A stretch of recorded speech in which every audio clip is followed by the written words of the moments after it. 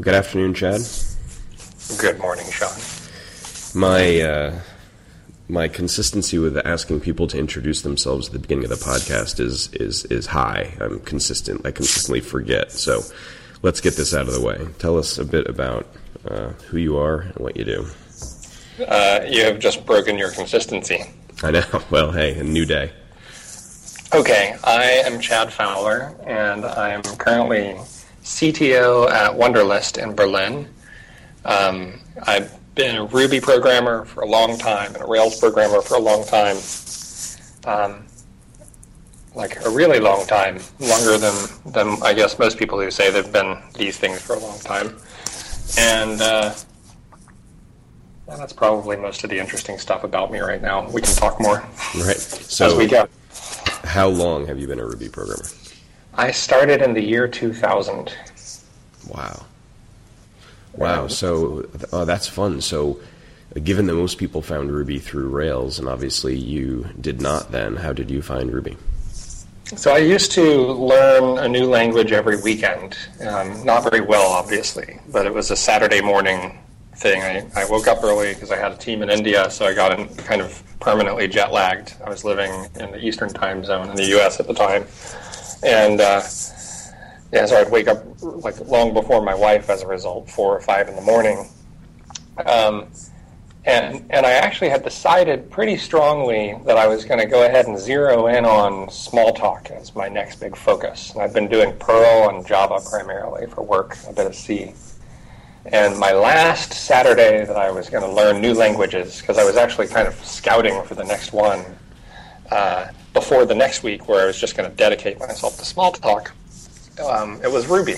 And how did I find out about Ruby? I think Dave Thomas or Andy Hunt posted something on the Extreme Programming mailing list about Ruby, which I was into and on at the time. And so I tried it. It was actually really hard to get started because there was almost no documentation in English, and because it was before the Pickaxe book came out.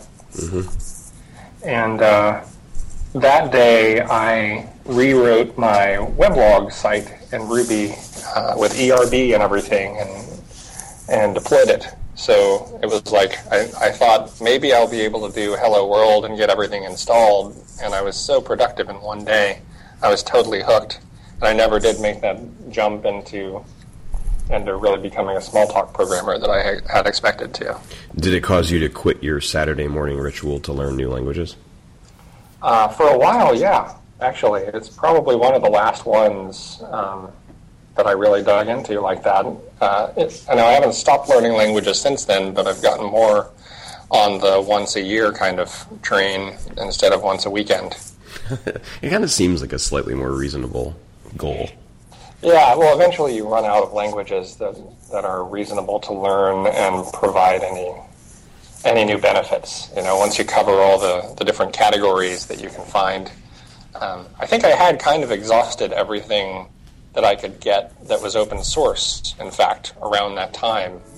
Even playing with some of the esoteric stuff that people don't really use, I think I was kind of done. I was talking to a coworker about this the other day, that since I have paused that sort of obsessive search through crazy languages because I thought I had run out of them, a bunch have been created, so I could actually kind of get back on that train for a while if I wanted to. So between 2000, when you first learned Ruby, and 2005, were you using Ruby personally or professionally, or a bit of both? A bit of both. Yeah, it was my hobby. In fact, in 2001, I was convinced by Dave Thomas to help organize the first RubyConf, and so it became a really time-consuming hobby in various ways, because I continued to help organize RubyConf until 2012, or I think 2012. But I started using it at work pretty much immediately. We had production systems within a few weeks of me learning Ruby, much to the chagrin of some of my coworkers. I was also using Ruby, as a lot of people were back then, to generate production code in other languages, because we didn't call it DSLs back then, but we could do our own kind of domain-specific languages for writing Java code or even COBOL code in one case. So what was RubyConf like in those first couple of years? Well, the first one, we used to follow OOPSLA, which I guess doesn't even exist, which is sort of a bummer because I always wanted to go to OOPSLA. But we would follow it, and so we would wait until OOPSLA was planned and try to find a cheap location near where OOPSLA was going to be and be like for OOPSLA. And we did that because no one could really justify RubyConf by itself.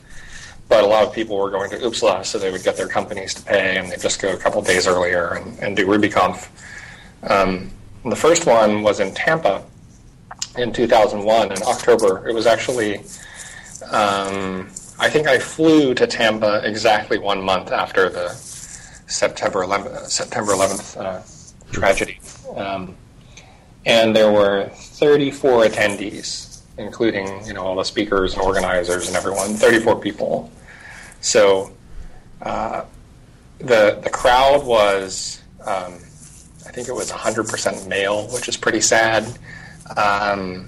Very much early adopter kind of people. There were people who were building their own VMs for other languages, so they were just language nerds that weren't even into Ruby. There were, how many people? Something like 4 or 5 authors / original signers of the Agile Manifesto there, which is a pretty high percentage of the crowd. So we clearly had a big XP contingent and Agile contingent. Like Ron Jeffries did a talk there, and Chet Hendrickson, Dave, and Andy, of course, were there. A lot of authors of the books that I've been reading at the time. So it was really this super nerdy thing where you could very much know the name of everyone in the room, and by the end of the experience, you knew everyone. Many of these people are, for me, lifelong friends, and that's where it started, actually. It's the first RubyConf. Well, it seems like in a few dimensions, both your your personal life and your professional life and your hobbyist life, that getting into Ruby in 2000 was a big deal. That was a big choice to make.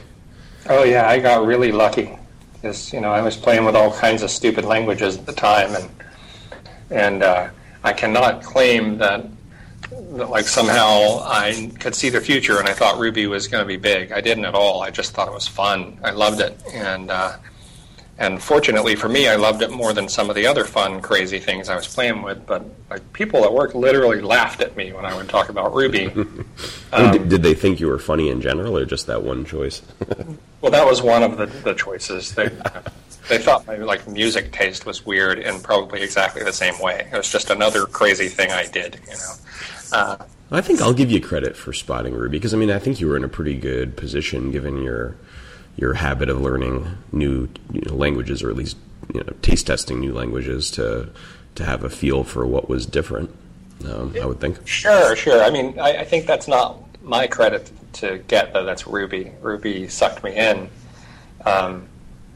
and like a lot of the people that were snickering at me for using it, if they really played with it, they would have been sucked into it too. So I didn't have some crystal ball or any ability to know that Ruby was going to take off. And I really didn't care. I liked the fact that, the way I described this first RubyConf, other than the fact that there was a serious problem with diversity, the attendees there were amazing. I learned so much just sitting and listening to people argue at lunch at RubyConf that first year. I love that small community that we had back then. So since you were in the Ruby community from the beginning, at least here in the U.S., and then Rails was released, I don't know, maybe 4 or 5 years later. What was that experience like? Was it an exciting, good thing that Rails came out, or did you have mixed feelings, or how'd that go for you? It was almost entirely exciting and good, and certainly the exciting and good stuff outweighed everything. I was never really into language advocacy, except when I was just really young, because that's what stupid young people do, I guess. They want everyone to think the same thing they think, but I really wasn't into that. But it was still exciting that like at RubyConf every year we used to ask the attendees to raise their hand if they were getting paid full-time to work in Ruby. And from my perspective, the only reason to care about language advocacy or any kind of technical advocacy thing in general is if you're going from not being able to work in the environment that you're really excited about to being able to. And for a long time, it was only Rich Kilmer and Mats who were getting paid full-time. And Rich Kilmer, just because, I think just through force of will, he made it happen for himself. And Mats, of course, created the language. So after Rails came out, literally the next year, it was suddenly lots of people. It wasn't the whole audience. It wasn't even a majority, but it was a lot of people. And I would guess now, if you ask the same question, it would be almost everyone in the audience could get paid to work in Ruby full time. There are probably some people who aren't because they don't even want to anymore. They're doing something else. But that was really exciting. It changed everything and it allowed us all to work on this thing that we had been doing as a passionate hobby for a long time. So, given your use of Ruby earlier, did you see something like Rails as a framework as an inevitability? Did sort of Ruby's core traits, predict in some way that Rails would eventually be created in kind of the way that it feels? Or do you think that it wasn't that obvious and it took some additional luck and I don't know, a genius is strong, but luck and solid work by DHH to kind of invent something new? In other words, was Rails sitting within Ruby kind of ready to be discovered, or was it invented separately?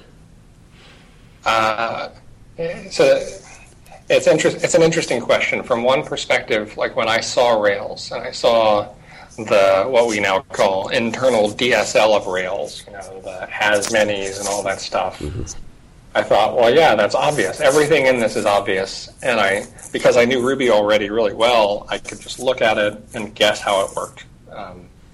So from that perspective, it was certainly ready to be written. The language was perfect for Rails. From the other perspective, though, nobody had done anything like it before, just in Ruby, but anywhere. I don't think Genius, if I had seen that this was coming, I would have just done it, because I knew how to do everything that was in Rails. I didn't have that vision, though, and no one had that vision before David did it. So I think he deserves to be called, at least that move deserves to be called genius. So do you think, so what was the critical extra bit that came in? So if call it the DSL or the syntax was sort of Ruby-y and not new to any Rubyists that would have seen it, is it the convention over configuration kind of push and the let's have a set way to do everything and folder structures and all that jazz, or was it something else that was the kind of the extra invention? So if you had to pick a technical thing, it would be convention over configuration, and I think that actually changed the industry. Rails led the way, and everything got better after that, but it wasn't a technical thing that allowed David to apply convention over configuration. I think what allowed him to do it, the thing that I was missing, a lot of people were missing, is some special trait he has to look at a context, which most people accept as just the way it is, and say, this should be radically easier, or this should be radically simpler. And I think he does this in business. He does this all over the place. David himself does this. And he just happened to do it in the field of web development. And convention over configuration was just part of it. It's probably the biggest technical part, but to me it's only just a manifestation of his ability to see through what we all accept as just the way things are and to take out all the extra garbage that you shouldn't have to do from it. Right. So it's overall sort of aggressive counter stance against friction is sort of the thing that it got. Yeah, right. I guess that's a good way to say it, yeah. So when did you switch to writing Ruby as your full-time job? It was 2005. Yeah, it was 2005.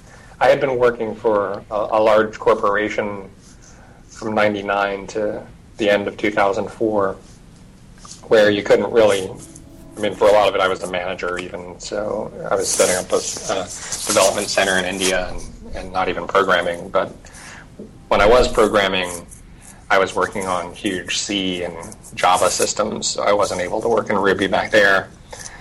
In 2005, it was back when the Rails weblog would post every job that was advertised in the world for Rails.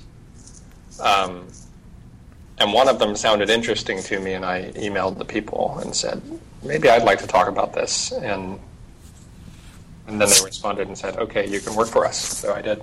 What was that first job? It was a company called Naviance that makes software for high schools. Are they still around? They're still in business. I think they were purchased by another large education company. I worked there with another guy named Bruce Williams, who has gone on to do all kinds of great stuff. He ended up working with us at InfoEther after that and Living Social. But yeah, it was just the two of us working on this Rails system together. The Rails was terrible by comparison back then, by comparison to today. It was better than everything else. But if I think back to that project, our code was just hideous. It was amazing. And like, if you were a Rails programmer from somewhere else and you came into the project, you'd be absolutely lost because there were so many conventions still waiting to be discovered or implemented in Rails that, yeah, I would hate to see that code right now. I think that's an interesting observation because, back then the adulation that Rails received was, at least from a certain type of person, seemed, almost over the top. And then now the code is so much better. Rails is so solid, yet I think the percentage of people that complain about this and that has gone up a lot. Maybe that's just... Yeah, that's just what happens. Yeah, exactly. People like to complain. But yeah, back then we were just all in love because it was new. And I would say that almost everything that's happened since then has been, but there have been a lot of incremental improvements since then. It's easy to forget that even though Rails was amazing and was beautiful compared to what we were doing back then, it's gotten so much more amazing and beautiful over time through many contributions of other either geniuses or just hard workers that have helped, from an open source perspective to make it better. So how would you characterize your current relationship with Rails?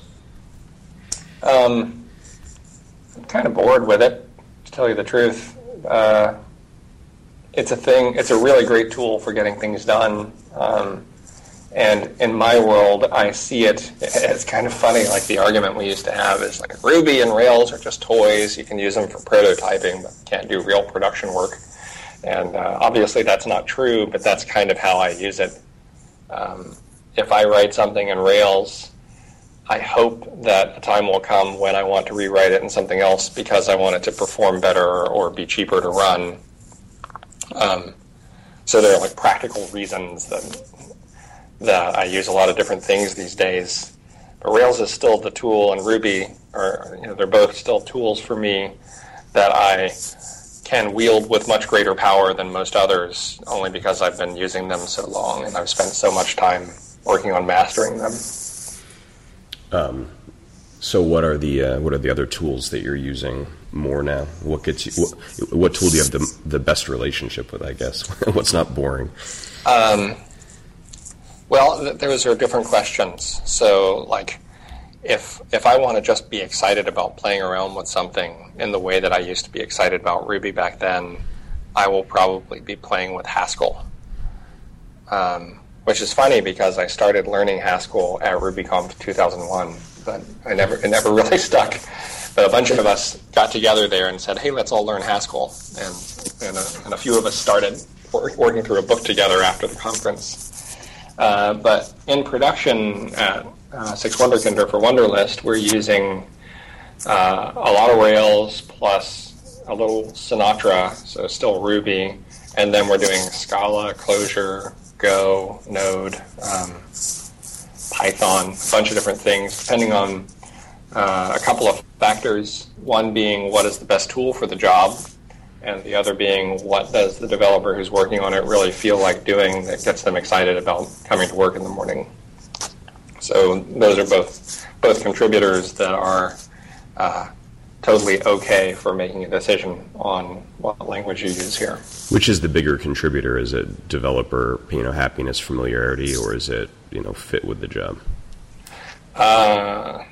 It's probably the former. It's probably developer happiness, but everyone always chooses something that works for the job at hand. Like we have, one of the things that I've done is a high-performance WebSocket proxy service for the new version of Wunderlist that we're working on that'll come out sometime in the next month or so, where it's a really cool design, actually. I think we wanted to use WebSockets for real-time communication to our clients. Our clients are all cross-platform, so pretty much any platform you can think of we've written a client in.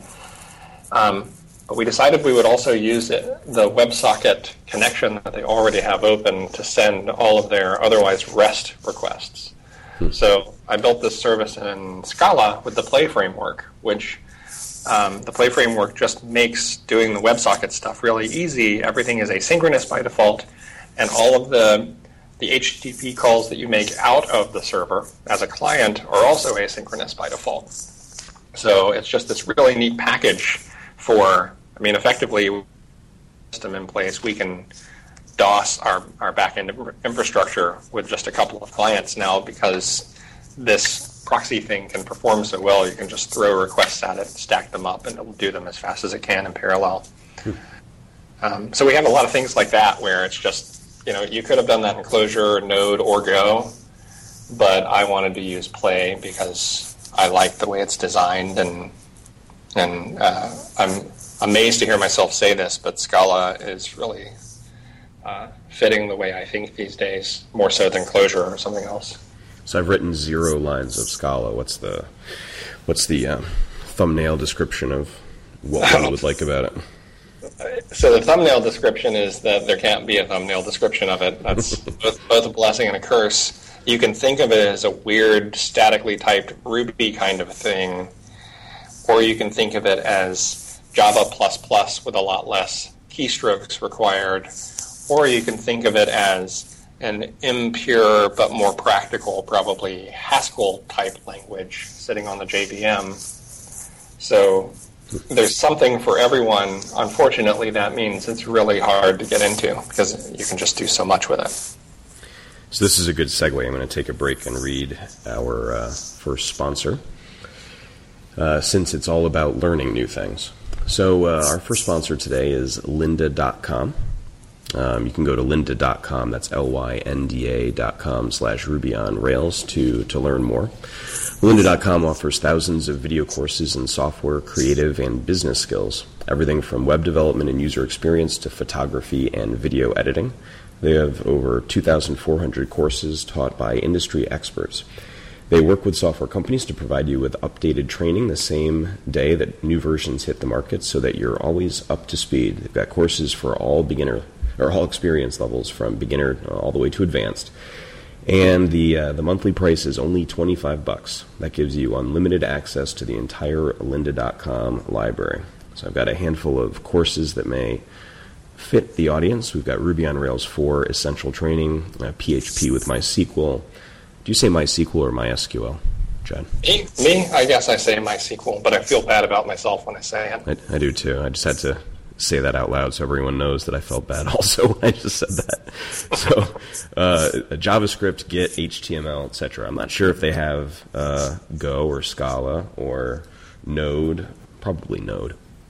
But you should go and check out lynda.com/Ruby on Rails to learn more. We've got a special deal that allows you, if you go there, to get access to their entire library. That's all the videos and all the courses for 7 days. You have to go to lynda.com/Ruby on Rails, and right from that page, you can start your free trial. So thank you to lynda.com. All right. So tell me a bit more about Wunderlist. You kind of jumped into some of the a couple back-end details that were interesting, but for those that know nothing about Wunderlist, what's the story? It is a cross-platform synchronizing task manager or to-do list, or just place where you put all the things you want to organize and eventually do in your life. Like Evernote for tasks? Kind of like that, yeah. We're friends with Evernote, and we sort of see Evernote and Dropbox as, and us as rounding out kind of a suite of tools that maybe compete with the older Office suite type of solutions. But in all of these cases, it applies to stuff you would do at work, but it also applies to stuff you just want to do. So people use Wunderlist to store the movies that they want to watch, and their favorite book lists, and I use it to store weird songs that I want to do cover versions of, including like uploading sample files of myself doing certain parts, that kind of stuff. But from a technical perspective, it's cool because you also can collaborate with people, meaning you can share lists, you can communicate, you can comment, but it's really kind of like everything is in real time.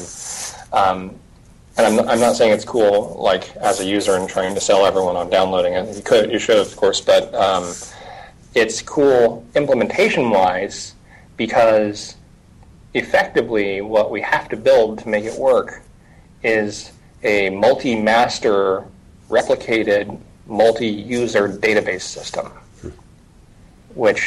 so like from one perspective you can think, well, this is just a to-do list app, but from the technical implementation perspective, we have millions of users, millions of active users. They're just pounding this back-end system and doing synchronization, and it really does have to be multi-master because it works offline. It's really hard. It's really hard to get right. It's been fun. So imagine that I've got it on my phone and I'm typing a new movie that I'd like to see. So at what resolution is it synchronizing with the database? Like how often is it pushing up? How's that work? Well, when you type a new thing in and save it, then it synchronizes up if you're online.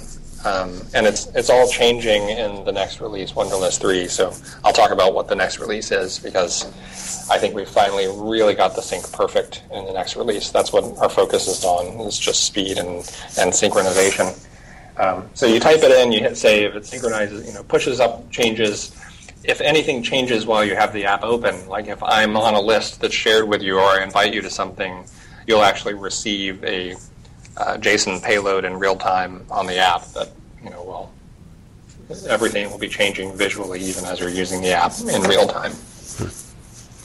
So it's pretty much immediate when you're online. When you're offline, if you're on a plane or just turned off your internet access for some reason, then you can work as long as you want and everything gets queued up. And as I said, you have a local database, so you're basically, when you get online, you do the same sort of negotiation you would do if you were offline for a long time with a Git repository and you wanted to push up to master.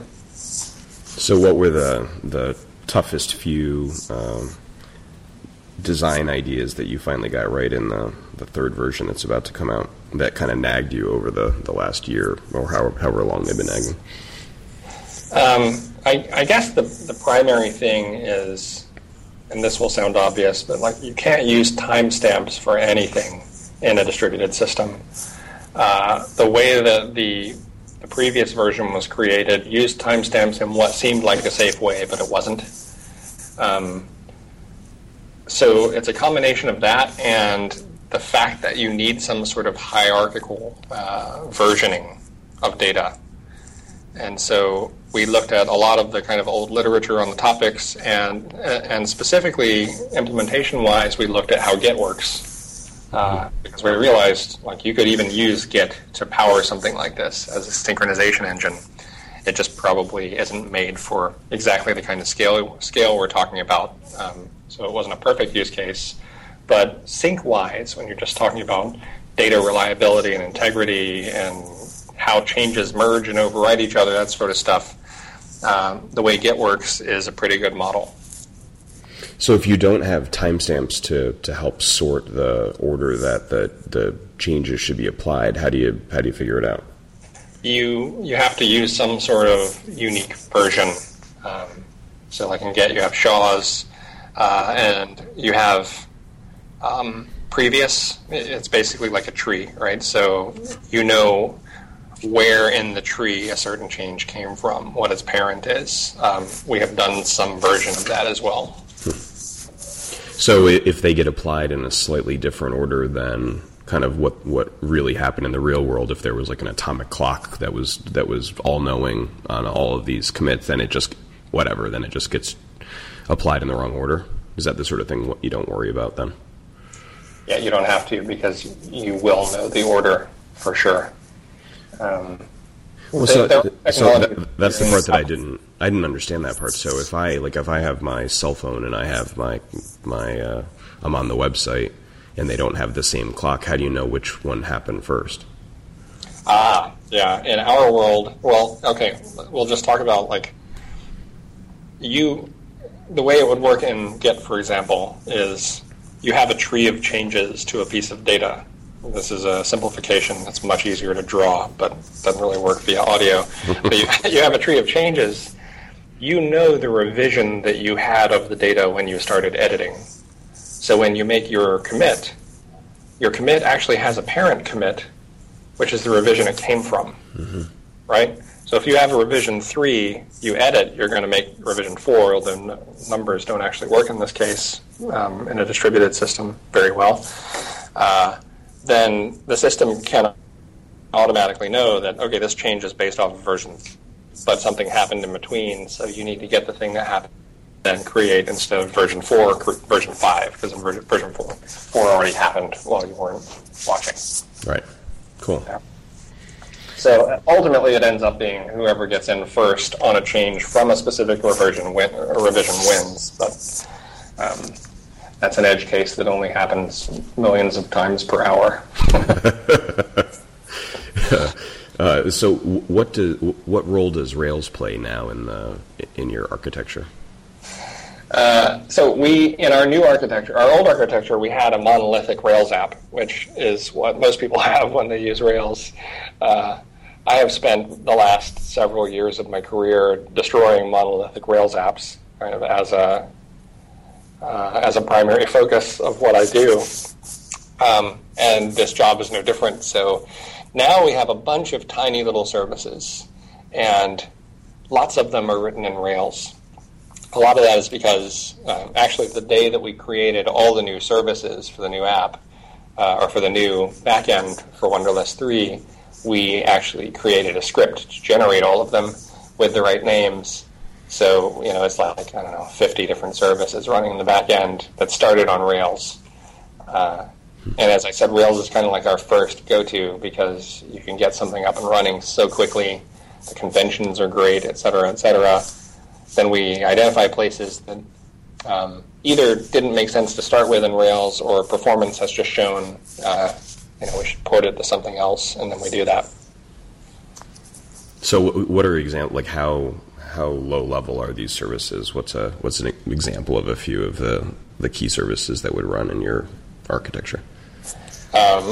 You mean the one, or just in general, one, not the Rails one specifically? Yeah, so I think the people that haven't decomposed a monolithic Rails app into a bunch of services, I think on a given app it can be hard to imagine, maybe not that hard to imagine, but hard to imagine the perfect way to go and split it up into a bunch of component services. So curious about how yours decomposed. Sure. Yeah, so the first step, I think, is kind of obvious. You can sort of think of the models that you would normally have in your apps, or the controllers you would normally have, especially if you're following the RESTful conventions of Rails. Those would instead be services. So, if you have, in our world, of course, we have a thing called task, or a thing called list, right? So we do have a service called lists, which happens to be written in Rails. So that's the first sort of obvious breaking apart that you would do, or that I would do, I should say. And then how do you handle cross-cutting things that many of those services have to interact with or use? I noticed you almost said cross-cutting concerns, so the answer is obviously aspect-oriented programming. But no, so in the case of some of the Rails stuff, we have written and shared gems between things. But ideally, when problems are really cross-cutting like that, we can do them again in other services that are called from those services. So I am all for as much separation as we can do without completely destroying the performance of the infrastructure, because it gives us the flexibility to create all these tiny little services in the environment that makes the most sense for them. It also forces our architecture to be heterogeneous, which I think is good because it is the opposite of homogeneous and monolithic. Like, it's really hard to do tight coupling, super tight coupling in a system if they're not running in the same process space. And if you're in different languages, you're far less likely to run in the same process space. Right. So this feels like it could be a dumb question, but with that architecture, it seems like there would be very few, if any, database joins. Is that Yes. are ever occurring? Is that right? That is right, yeah. In fact, as we started breaking things apart, ideally the rule is that the services don't share any database connections. So like you're not talking to one database from two different services. And yeah, as we broke things apart, one of the first things I did after I got here in Berlin was to separate the monolithic database underlying Wunderlist into lots of tiny databases. And in so doing, we had to get rid of the joins in the process. Did that cause you to change the type of database technology that you use for Wunderlist? No, not really. We did change it. We went from Postgres to MySQL, which I know sounds backward. Well, there's always got to be one guy. Well, we did it for a specific reason, and that is another rule we have in our system. We have like these overarching kind of philosophical things we apply to the way we build our system. One of the rules is that a server must be immutable, which means you create it once and you never change it, you never upgrade it. If you need to upgrade it, you just replace it with a different one that is upgraded. That's really hard to do with a database server. So to cheat and hack around that, we have used Amazon's RDS, their self-hosted, self-managed databases, which work wonderfully for us. And when we started doing this, they didn't have Postgres support, so we moved to MySQL. Since they have started doing Postgres, we've done some of the other extractions into RDS Postgres, and we've even moved some MySQL ones back to Postgres. So, given that you're not using joins, and I would think some other of the sort of key features of either Postgres or MySQL, did you consider going to a key value store, or is that bad for some other reason? No, it's probably good for what we're doing. In fact, we're using DynamoDB for some things, but nothing that's seriously core right now. Most of that is because all the code was already written to talk to the SQL databases. But I imagine we will move more and more to some non-SQL databases over time when it makes sense. And I believe when we do that, it can get cheaper and easier to manage the infrastructure. But I see it as an optimization step. Is that the bottleneck in the database now, or not, given your design? Yeah, I think it'll probably always be in the database. Ultimately, a lot of stuff we do happens asynchronously, and it flows through RabbitMQ mostly for that, and like changes fan out in 1,000 different directions now. But the asynchronous stuff we don't worry so much about. It's the synchronous stuff, and yeah, I mean, like most apps that developers in the world build, it's I/O bound, and a lot of that I/O is in the database. That's why we broke it into a bunch of tiny databases, because then you have less contention for the I/O. Talk a little bit about the client programming. So you said you've got a client for just about everything, from iPhones to Androids to Mac to Windows, etc. What's it like What's that experience like of being responsible for this I don't know, constellation of related apps? Well, it's really cool. I mean, the cool thing about it to me is we build beautiful clients for every platform because they're real native clients. There's no emulator thing or, one of those trick technologies that lets you build in HTML5 and deploy everywhere. We used to do that. Those are good for getting started. So we can really focus and optimize and make as perfect an experience as possible. For me personally, being responsible for all that, it's both terrifying and exciting. The terrifying part is, on most of them, compared to the guys that are working on the teams that we have, building those clients, I'm an idiot because I don't spend enough time in them compared to them. So I always sort of feel dumb everywhere I go around, really in the world, but specifically in this office. It just they don't make me feel dumb, but I have so many dumb questions. But it's also really fun because I can and should know what's going on in all these places. And clearly, as someone who used to learn a programming language every Saturday morning, working in an environment where I am almost forced to use 6 or 7 languages just to do my normal job is pretty appealing. Right. It seems like it'd put a huge premium on there being stability across all of those services. Are each of the clients how wide is the interface that they're using to talk to the back end, or is it sort of a pretty narrow interface and then things fan out in back of that interface that they use to do the syncing and pulling? It used to be pretty wide, but with the new architecture we're building, there's basically just one way you do everything, and we're trying to make everything like Rails follow convention over configuration. So like especially for our web team, we have a native JavaScript like Chrome app and web app. When we could like whimsically decide to add a whole new area of the application with a new piece of the domain that we don't have yet. Like if we wanted to build a chat application that would actually be trivial. The hard part would be building a beautiful UI that users understand, but getting data to synchronize across every application would now be just a few lines to add to every application, and data would be syncing. That's kind of cool from that perspective. So just so I understand that, right? So the synchronization, the service handles synchronization of any type of change. It doesn't matter what the thing is.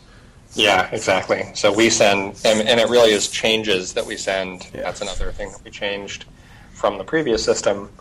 So I was actually inspired by the way LDAP synchronization works, because I spent the early part of my career doing a lot of stuff with LDAP systems administration. And it's all about sending change sets down the wire. So we do that, and we have SDKs that we're going to open source for each one of our client languages. But in the SDK, then we just, follow a convention, drop some files in, and suddenly you have a new thing that fully synchronizes end to end. When you first hear that Wunderlist is a collaborative to-do app that's cross-platform, you don't immediately imagine all of the technical challenges that seem to be there. I mean, I suppose you do because of the scale. I mean, it seems like it would be a large problem to solve, but it's interesting to hear the details about what's behind it. Yeah, it's nothing like Facebook or Twitter or something like that, but it's also far from trivial to get right. Yeah. So let's talk a little bit about Living Social, just because everyone knows it, and if you're able, were the technical challenges there bigger or smaller than Wunderlist? I guess they're, from a technical perspective, Living Social does much higher load than Wunderlist does. Really? I would have never guessed that.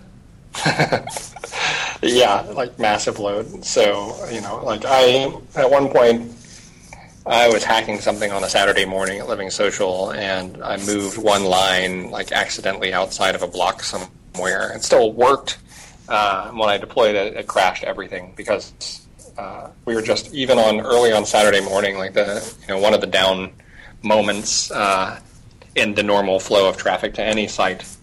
One little mistake and you could screw everything up.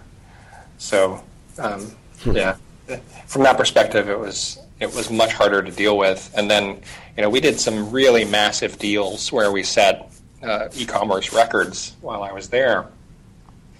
And the preparation that we would have to do for those was pretty intense. Like you can kind of go along at normal capacity for a while, but sometimes, when we knew one of these things was coming, like when we did a Whole Foods deal, everybody bought that thing, and we were preparing for 10x the traffic to spike on that kind of day. So it's really interesting to have otherwise a pretty normal web architecture that's already doing high load, and then have to start thinking about what it would be on how you would deal with it on a day where you have to do 10x the normal traffic.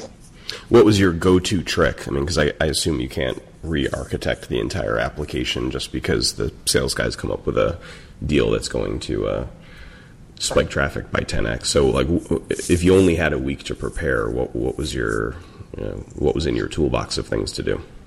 Well, we always had more than a week to prepare, and I don't think there was a go-to trick, actually. I guess there are two things I could mention.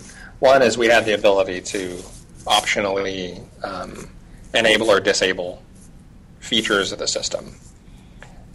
It would just trivially turn things off, and so we would do that sometimes, and we would even plan to do that sometimes.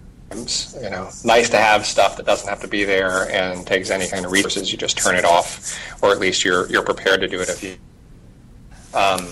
There was an amazing trick that the team did before I got there, and we never used it after I got there, where I can't even explain how this could possibly work, but they made the entire experience work with statically rendered files.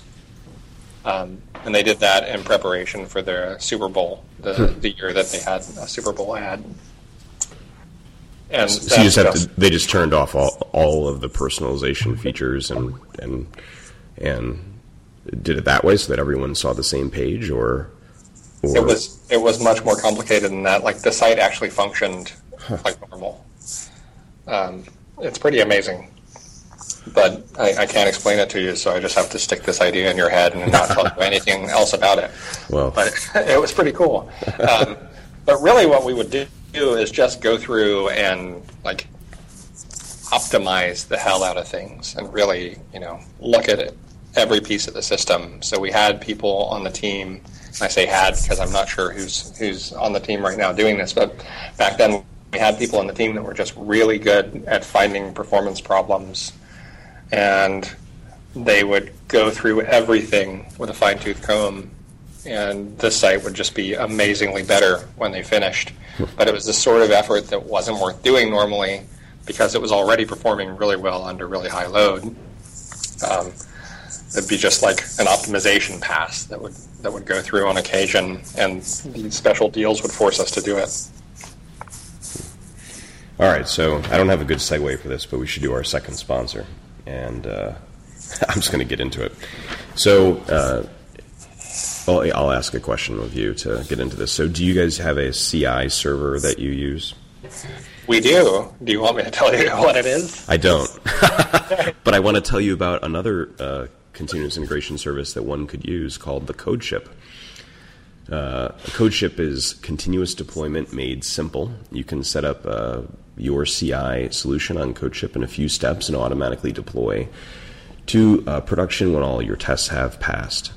They've got great support for lots of languages and test frameworks, including just about every one that Chad mentioned. They've got integration with GitHub and Bitbucket. You can deploy to cloud services like Heroku, Amazon Web Services, Node.jitsu, Google App Engine, or your own servers. You can try everything out for free, and setup only takes about 3 minutes. If you go to codeship.io, that's CODESHIP, codeship.io, You can learn about the details. Check out their blog at blog.codeship.io. And on the front page of codeship.io, they've got a couple-minute video that I think gives a pretty good overview of both the service and a little bit about the company. So if you're interested in setting up a CI server or possibly switching to a new one, why don't you support CodeShip? All right. Thanks for saying that you use CI and not mentioning him. Appreciate that. All right. So last topic is, or maybe last two topics is, let's talk about the future of Rails. So you said that you would characterize your relationship as a little bit bored, and I think a lot of people feel that way. I mean, it's a lot of people that program in Rails have been doing so for a while now, and it's relatively stable, and Ruby's no longer the new kid on the block, etc. So what do you imagine the future of Rails is? Do you think that something breathes life, or not life, but excitement back into it for you, or would you actually rather it go the other direction and get more boring, but higher performance, more stable, etc.? Yeah, I think I would rather it stay boring, and boring is a good thing right now. Like if Rails were to be thrilling, it would probably mean it just keeps changing. Then again, who knows? There might be Rails 5, which is again a huge leap from Rails 4. So I really don't know at all what's going to happen. But I'm totally satisfied with Rails if it just keeps getting to be a better and better version of what it already is, which is exactly what it's been doing for the past few years. So, I think it's good to be bored by your tools. Not in an unpleasant way, but developers especially just love to talk about their tools, and they love to try to evangelize their tools and identify with their tools.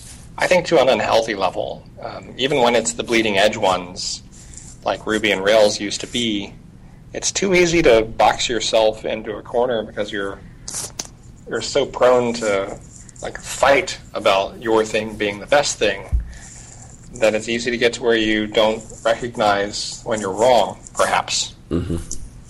So Rails being a boring tool is actually a good thing from that perspective because you'll use it as a tool. Right. I love the architecture you described at Wunderlist because it makes it safe to use a variety of tools and not fall totally in love with any one of them or feel like you're trapped. It sounds liberating, I think. Yeah, it is. I mean, I really, I wanted it. I've been at places, my whole career where there's always someone sitting around saying, man, I wish I could use this or that, but I can't. And if they were offered a job to use the other thing, they might go take it because they want to work in the environment they're passionate about at the time. I just want to remove all those sorts of things from people's heads. Now, you said it's safe, and it's true. Organizationally, it's safe.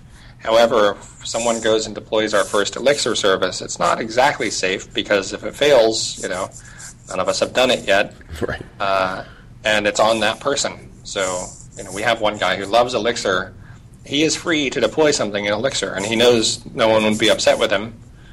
But he hasn't done it, I think, because he doesn't yet feel comfortable being the one who introduces that. So, what we have now is a team of people who make their own responsible decisions about what technology to use, don't feel like the organization's stopping them from doing what they want to do, but they get to make the decision when they believe it's right to make. Right. Well, I like that. I mean, that flips the usual dialogue around, though, and that's nice. Instead of the company and the management saying you can't do this, it's instead putting the onus on the person to decide if they're up for the responsibility. I think that seems healthy. Yeah, I think in general, as a manager, you need to give your team members the authority to make decisions about how they do their job, but also they have to be accountable for the decisions they make. And if you put those two words together, it's a good framework for thinking about just about anything you do as a manager. Yeah. So let's end with that. It sounds like you still program. And you obviously have quite a bit of management responsibilities. So how do you balance those two? How do you decide how to use your time? I probably do it poorly. Me too. So at Living Social, I had a huge team, and I never programmed. And I think if I had done programming at Living Social, it would have been because I was shirking my real responsibility. It would have been completely irresponsible of me to do. Here, when I made the decision to leave and come out here and work on Wunderlist, I think there were 20 developers at the time. I knew it was going to be hands-on, and I was excited about that. So I have chosen to make this be a more hands-on job and less of a management job. And so far, I think it's working. I say maybe not that well only because I probably just get my head too deep into the editor sometimes. But my desire is, in general, as a manager, to be more of a coach than a manager anyway. I hate the word manage because I don't think we hire people that need to be managed here. But we do hire people that are human and therefore need help learning to communicate with each other better.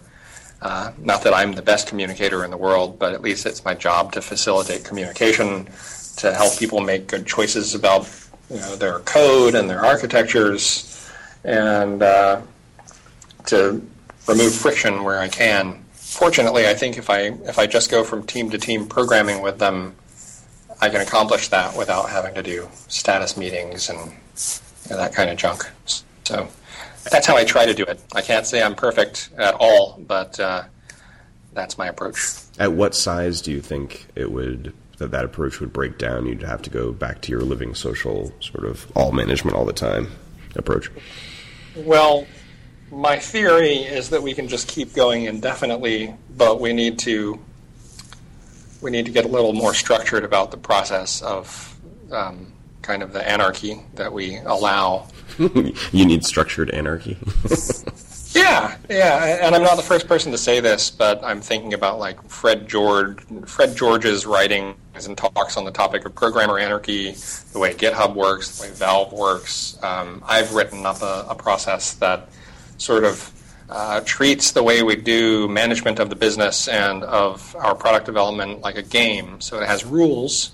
Every game has rules, or else it actually wouldn't even be fun. But people are free to play within those rules. So that's my hope, that we can construct a process that scales even better than the thing I described that I was doing before, but is also liberating and provides authority and accountability to every single person of the team, just like we have right now with programming and technology choices, but for everything about how we do work here. I'm going to say, it doesn't seem coincidental that there are such parallels between the sort of distributed computing topics that you brought up before and your goals for management. Not at all, no. Yeah. Cool. Well, let's go through a few plugs. So for Wunderlist, for those that have not used it, what's the best way to dive right in? Probably your favorite app store. And it's Wunder, as in German Wunder, so with a U, Wunderlist. And you can also go to wunderlist.com. All right. And when is it kind of free for some purposes and then paid for others, or how's that work? Yeah. As an individual, it's free for just about anything you'll want to do with it.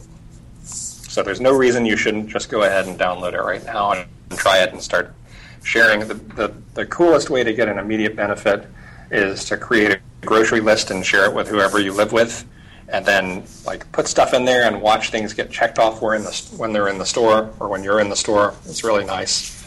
Just use it for that, and you'll find that you'll probably end up using it for a bunch of other stuff too. My family is moving shortly, so maybe I think I'm going to, after I get off this call, I'll download it and share our moving list with my wife and daughter and kids. Perfect. Yeah, that's a good idea. All right, what else would you like people to know about what you care about right now? I am really interested in the idea of immutable infrastructure. So if you run back-end systems at all, which you probably do as a Rails person, since you're listening to the Ruby on Rails podcast, I think you should Google immutable infrastructure and do some thinking about that, and please use this as sort of a segue into not ever building a monolithic Rails app again. And if you have one, start tearing it up. Like that's the thing I think the Rails world, and I say world and not community because it's way too big to be a community, but that's what the Rails world needs to do right now, is to stop building these monoliths that people have to then throw away. It would be really great if we could just build things that are beautiful like they are the day you generated them, and they stay beautiful, and they're easy to maintain, and I don't think you're going to be able to do that in a monolith. Where can people connect with you if they'd like to do that? On Twitter, or what's your preference? Twitter is a good way. At Chad Fowler on Twitter, or you can just email me if you want, chad@chadfowler.com. A lot of people do that. I'm always happy to respond, though these days I'm kind of slow, so apologies in advance. All right. Any final words before we call it a day? I would just like to say that I'm very pleased to be back on the podcast 9 years after my first appearance. And I looked at the date. Well, I mean, it was like, what, September of 2005, I think? Yeah, it was. It's a long time ago. Yeah, and then I would also like to say thank you to the people on the Rails core and the Ruby core teams and all the people who run Ruby Gems, run the conferences, all that stuff. The Ruby and Rails world is still incredibly vibrant, and what's happening today is just a more professional job of what we used to do 9 or 10 years ago. I really appreciate that. Great. Well, I think that's the perfect positive thought to end on. So, Chad, thanks a ton for joining me today, and thanks everyone for listening. Thanks. All right, bye-bye. Bye.